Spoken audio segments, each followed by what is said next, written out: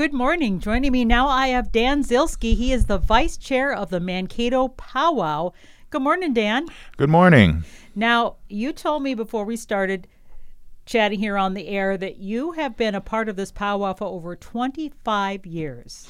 That is true. That is true. I've been here for maybe even 27 or so now. Well, talk about your involvement in this. How did you get involved? How long has this been in existence?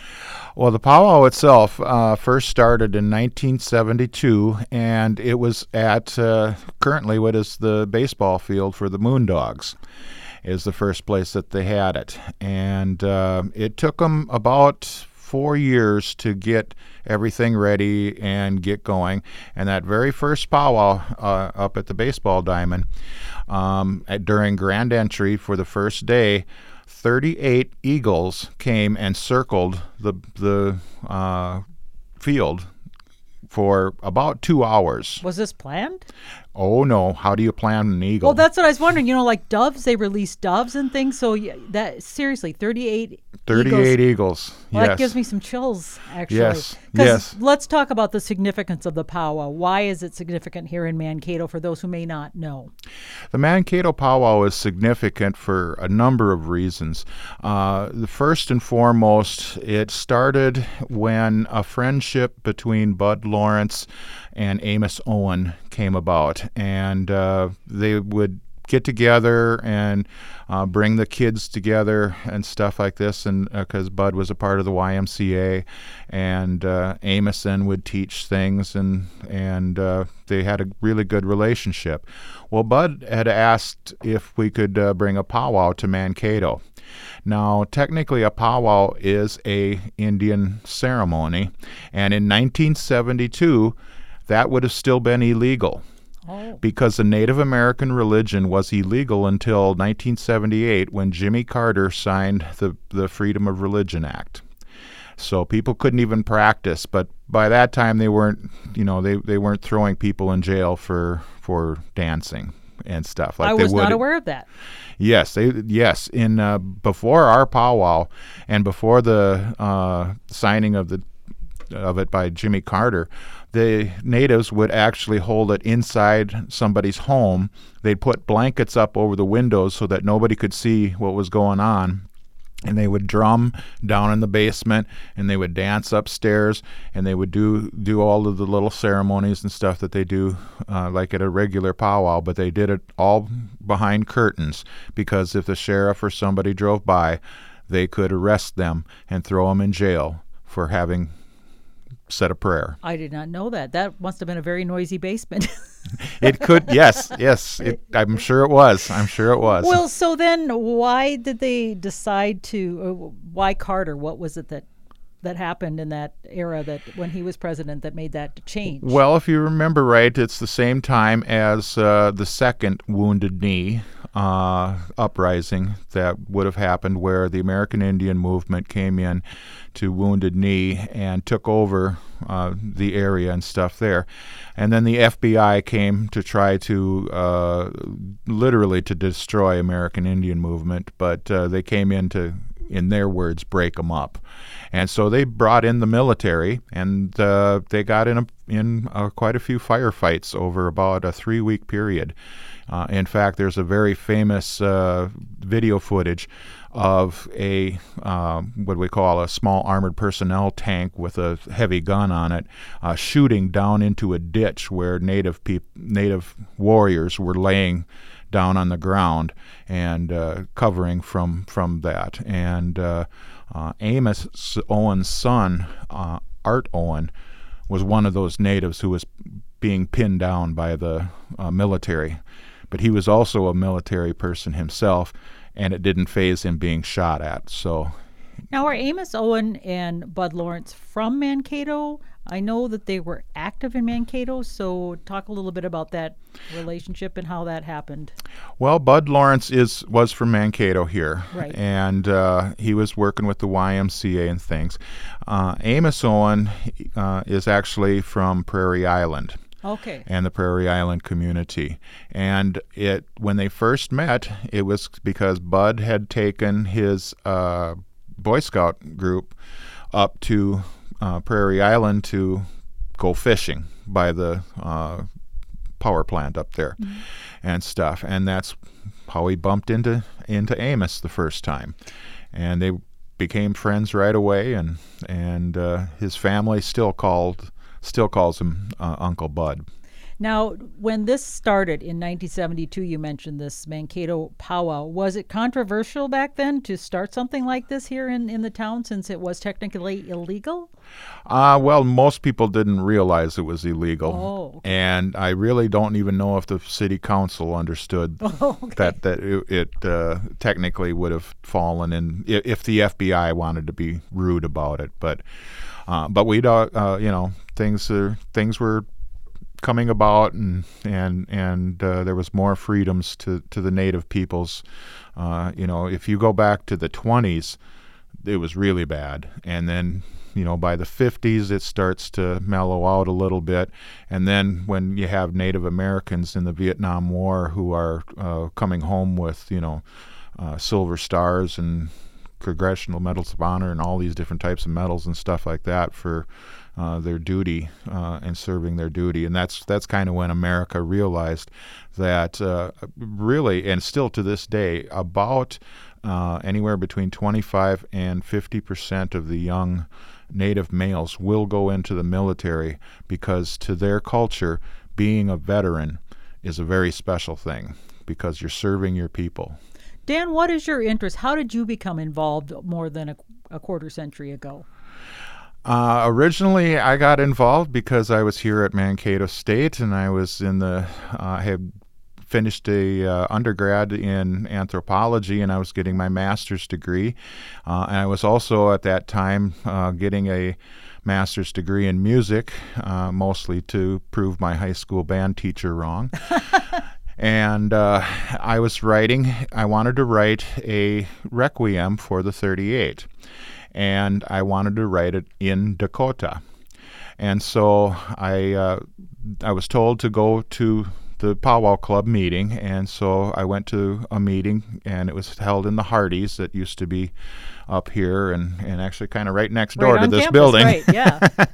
And anyway, I went there, and I met Bud Lawrence, and I asked about if there was somebody who could translate words into Dakota so I could write this piece. And we had Grandma Irma at the time who spoke fluent Dakota and things, but since I said it was going to be, it was a requiem, a mass for the dead is what a requiem is, she decided that I should go and talk to Ray Owen, who is Amos's son. Amos would have passed away a couple years before that, and so that's why I never got to talk to Amos about that. I had met Amos as a little kid when I was about 7 years old. They were doing a gathering over at Pipestone that my mom and dad took me to and stuff, and he gave me the name of Little Bear at that time. Aww. And so it's kind of unique that all these years later I come run back to the same family again.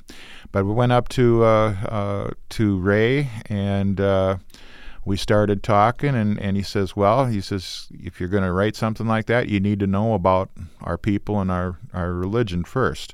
And so I started in with the sweat lodges and started learning straight from Ray and Art Owen and the Owen family, who then led me off to Frank Foolscrow and Floyd Hand and a number of other people too that I learned from. And I guess the interesting part about that whole story is here 27 years later, I still have not gotten anybody to translate my stuff. Well, anybody listening out there that knows how to do that, there you go. He's still looking. Well, actually, they're telling me I have to learn the language now. So. Oh, well, there you go. Now, you mentioned the 38. So for people just tuning in saying, what is he talking about? He mentioned 38 eagles, and now he's talking about the 38. Is that why the powwow started in commemoration, remembering them, and talk about what that is? Well, in 1862, there was an uprising here in the Minnesota River Valley from the Bedouin Dakota people They had been promised blankets and food and stuff like this, and all of the blankets and the food actually got shipped to the Civil War and was on its way to Gettysburg and not coming to them. And so they were starving. In fact, there was actually a newspaper article in the Redwood Gazette, I think is what it was called at the time, that the natives were killing and eating their horses and their dogs and their their pets, because there was no food.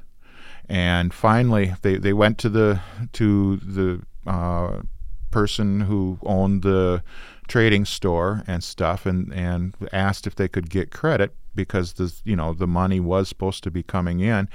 And he told them to go eat grass like their buffalo god. Well, Yikes.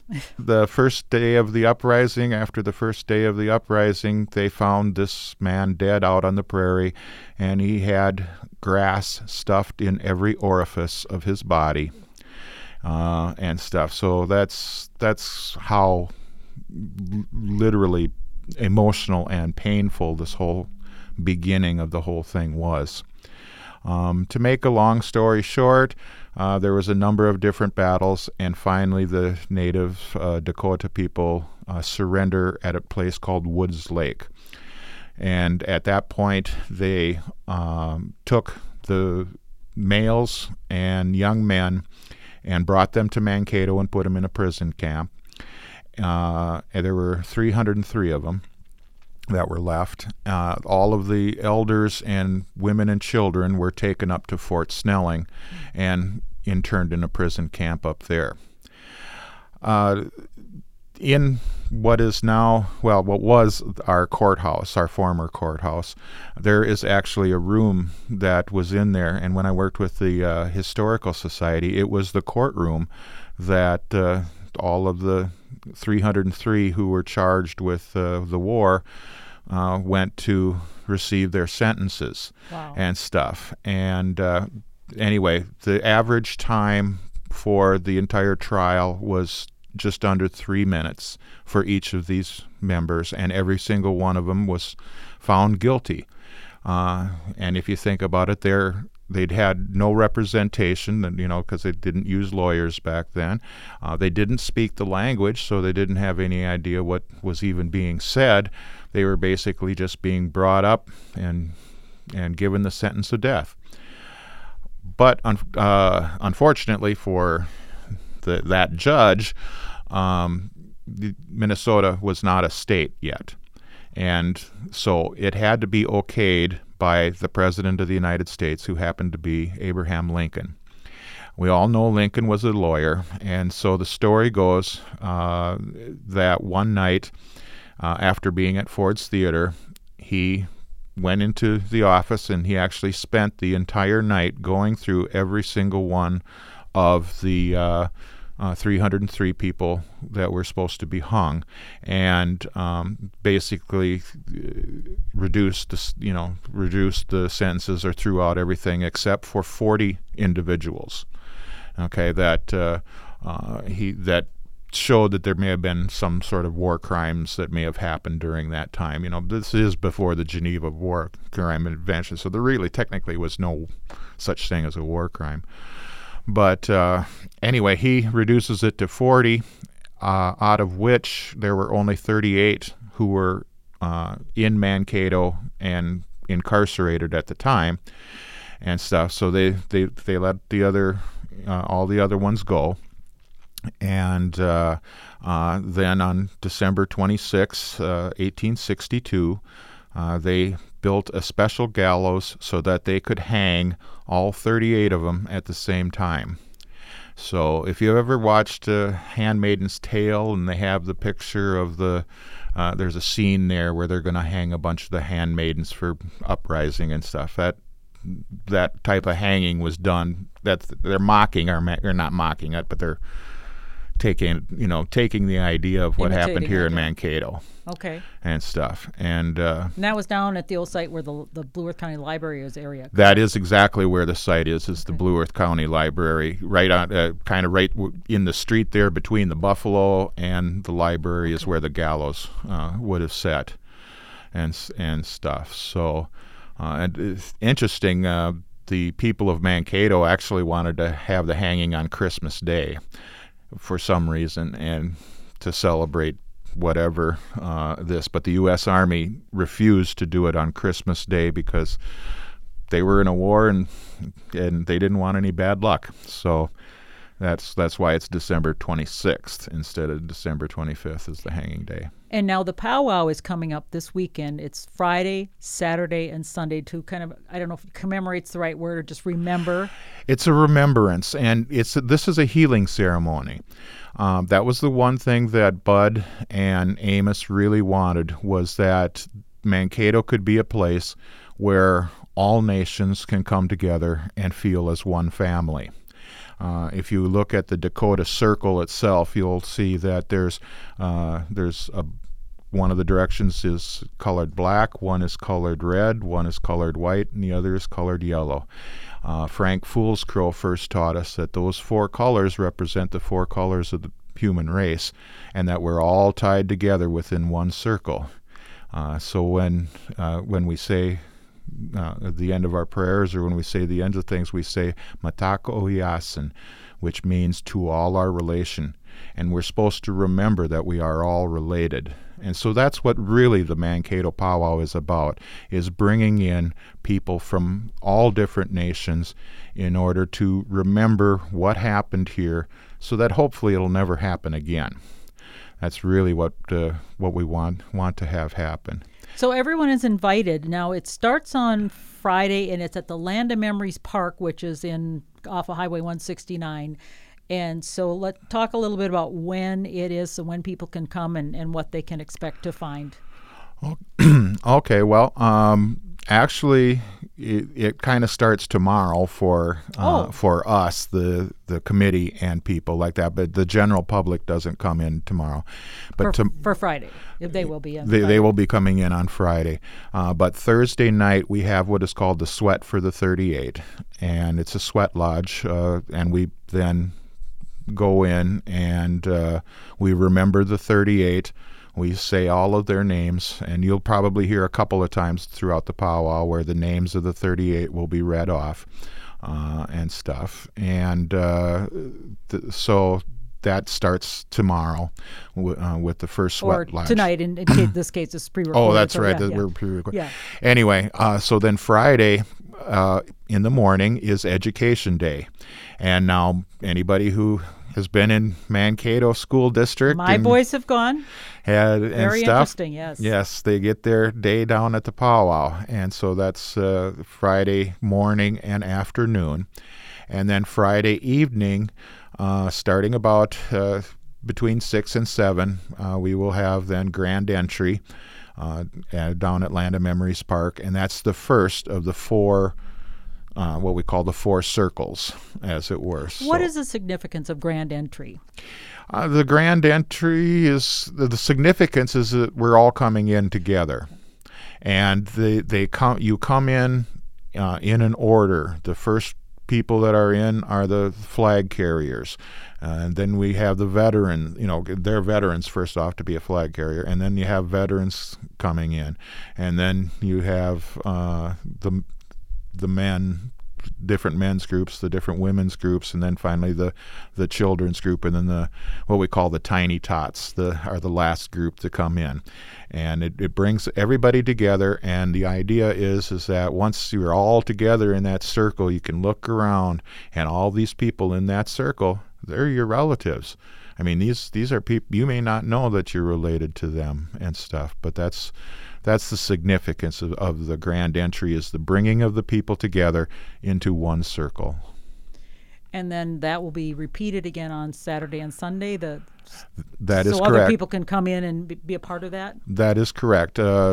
Saturday, the second circle will be starting around 1 o'clock in the afternoon, and then it goes till roughly 5. You never can tell how long it's going to go. And stuff, and then there'll be a break, and then Saturday night there'll be one at 7 o'clock. Okay, and then Sunday afternoon at 1 o'clock again is grand entry, so noon to 1 on Sunday. And then we close up Sunday night and get to clean up the park Monday. Now, there's other things going on along with the Grand Dance, which I think that I've seen in the past because I've been there. They've had vendors, Native American vendors, and they've got food and things like that. So what other activities and things can people expect to see and learn about? Well, there are vendors, there's foods, there's lots. And the one thing with our vendors is we require that they do traditional Native American craft and stuff. So you come in and you will see beading work. You can get things that you need if you are spiritually inclined to the Red Road, as it were, there, and you can get plenty of food. And in fact, that's one of the big things is you overeat at a powwow. Kind of like the state fair, really. Kind of like the state fair and stuff. What kind of foods are there? I'm not familiar with what might be Well, traditional. probably the most famous is the Indian taco. Oh. And Indian taco is basically made with, it's called fry bread. And it's basically it's just dough that you throw in a thing of lard, and you fry it on both sides, and it puffs up and makes really nice bread and stuff. There's also what's called gabugu bread, which is a similar type of a thing. But you have that, and then on top of that you put your hamburger and beans and lettuce and tomato, and it gets to be a nice big round pile full of food, and that's kind of probably the most famous one. But there'll be buffalo burgers. There'll be other buffalo things. There's corn on the cob at times and stuff like that. Plus, there's juices, and there will be coffee, and we got one guy who's bringing in pizzas and stuff. It's, just in case you don't want a buffalo burger, for example. Exactly. Yeah. So there are other types of cuisine other than that, but for the main traditional person, there's that and stuff. So where do all the folks that participate in this come from? I assume they're Native Americans. I mean, are they from the Midwest? Are they from all over, or? Literally all over who come to the powwow. Those, I would say those that kind of are on the committee and kind of put everything together are really from the Dakota, Lakota, Ho-Chunk, and Anishinaabe peoples, which are all, Minnesota, North Dakota, South Dakota, Wisconsin, Iowa, from native peoples from that area and stuff. But as far as people who come to the powwow, we've had people that would make it over every year. They did for 12 years until their sponsor, their friend who they knew here, had passed away. But they came all the way from Germany every year. We've had Tibetan monks that came specifically to come to the sweat lodge and to see and witness and learn the things that we teach. And it was actually that was a quite interesting one to find out how many connections are similar between the Buddhist traditions and the Native American traditions. Who can come to a sweat lodge? I guess in my mind it would be only people who are Native American. Not in Mankato. Okay, let's talk about that. So let's say somebody wants to know what that experience is about. Okay. What do they need to do? Well, first off, the sweat lodge is the church of the Native American people. And their religion is more of a spiritual religion than what we would consider a organized religion and like that. So if people wanted to come to the sweat lodge, the first thing they would do is we set up the sweat lodge down by the boat landing. And so you would come and you would ask one of the people who are there. You'd say, I would like to join this sweat lodge tonight, and they would then introduce you to what needs to be done and stuff. Now, we do ask that you be sober for 4 days before and then 4 days after the sweat. And this has to do with not just Native traditions, but many different traditions that say you should not participate in a ceremony if you're under the influence of different Anything. things. Sure. Yeah. So, and at one time it used to be like you couldn't even take your prescriptions, but now that everyone's got older, it's go ahead, take your prescription. If you need it, yeah. we still want you in the lodge. So, you would come to the lodge and come earlier in the So like, what time is that, and when for people? I would say if you wanted to join the evening lodge, you'd come around 4:00 and meet with the people, because we're gonna. Is this on Friday? This would be Friday, Saturday, Sunday. Well, all three. Okay. Right. I would not. Unless somebody has already been to a sweat lodge, I would not suggest going to the sweat for the 38. It is a very tough, hard sweat. It is What does that mean, tough and hard? What you it's talk intense. about? What it's hot. Oh, okay. Very hot. In fact, if we do it, as we've done it sometimes, it's what we call a veteran sweat. You'll have a big 5-gallon bucket of water. We'll bring in 38 rocks that are about, at least 10 to 12 inches in diameter. They set in the fire for 4, 5, 6 hours until they're glowing hot. They get brought into the lodge, and then the lodge door comes down, and if it's a veteran sweat, like the sweat for the 38, they'll take that whole bucket and dump it right on top of the rocks, which then immediately turns to steam, and it can get so hot that it feels like your skin is peeling. Wow.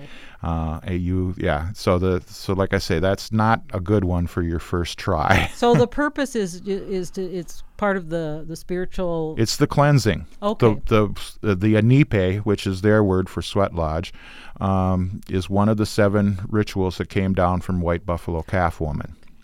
Okay, and it's the anipe is the purification ceremony, and so you would do a anipe before you would go to your powwow and dance. Dancing itself is a form of prayer. Every time your foot hits the ground, that's reminding you your prayer is being heard by the Earth Mother, and stuff. And when they dance, they have a very colorful and decorated costumes. What's the significance of that? Well, the costumes themselves have to do with the type of medicine and the type of family or association that they come with. There are jingle dress dancers. There are grass dancers. There's traditional dancers. There's fancy dancers, and so there's all these different types. And people will dance all of the different ones, but you're supposed to learn one of them really well. And actually, that's how I got my name, Little Bear, from Amos, was because he said I danced the bear dance real well. Wonderful. We are talking with Dan Zielski, the vice chair of the Mankato Pow Wow, which starts on Friday and goes through Saturday and Sunday in the Land of Memories Park in Mankato.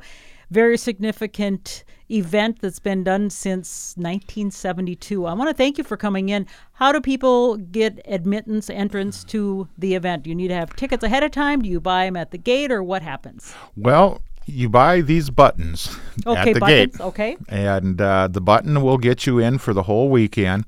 We charge $7 for the button. And it's for the entire weekend. And it goes for the entire weekend and stuff. So that's basically, you come in and we'll have you park, and we'll take you to the gate. You can get your button, and so you get the button on site when you get there. When you get there, yep. Some people could go out and get it early. We haven't been selling early. We didn't get to sell early buttons this year because, unfortunately, our first round of buttons had the wrong date on them. Oh, no. So we had to reorder. Okay. Any issues for COVID-19, a mask, anything like that? Well, we do ask that you are vaccinated if you are coming and stuff. And we would suggest to elders and to people who are vulnerable to also wear a mask. Sure. And stuff to help protect the more vulnerable people that are there, because these are healing prayers, and this is a healing ceremony. We're healing from the tragedies that happened in 1862 here with this Wachipi and stuff. So we want to make sure that people that come can stay safe, social distance the best you can. Sure. Again, like I say, the best you can. Right. And things. But that's really what, that's what we're asking for this year. Okay. Well, this has been wonderful. You've informed me of so many different things that I didn't know. Just a wealth of information. Dan Zielski, the vice chair of the Mankato Pow Wow. I hope people can get out there and check it out, the Land of Memories Park, Friday, Saturday, and Sunday. Thank you so much for your time, Dan. You are welcome.